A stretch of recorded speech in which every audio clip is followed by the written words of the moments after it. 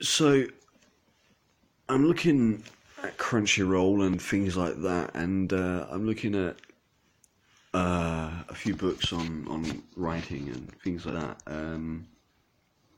I thought it'd be interesting to do a poetry styled story like I've been doing, but for anime, and actually make it good, because I did attempt this before.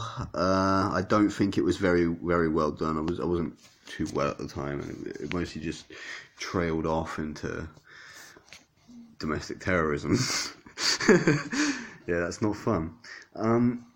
So I'm gonna just try and write something in that vein. So I want to have a look at anime and really kind of get to grips with that. So I'm reading some manga. I picked up Neon Evangelion, or Evangelius, or however you say it, and I picked up I believe I picked up Bleach. I'm not entirely sure. I think that's what I picked up. I'm trying to remember. I'm also ordering some box sets on Tuesday, or a box set on Tuesday. Or I might go to town and pick up some manga from town, because I'm going town anyway. Get it the same day. It's pretty good. I might do that. So yeah, that's what I'm doing.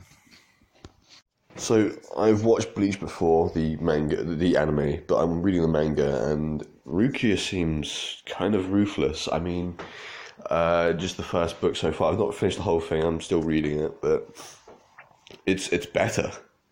I'm gonna have to start buying manga. It's bloody good. Because this will be the first manga I've done, but it's from an anime I've already watched before. So I thought I know it's bad. I'm only just getting into that, but it's another style of writing, and it's good. I'm going to have to keep reading it and do a little bit of learning before I attempt that, because it's different to anything I've done before, but it's good fun.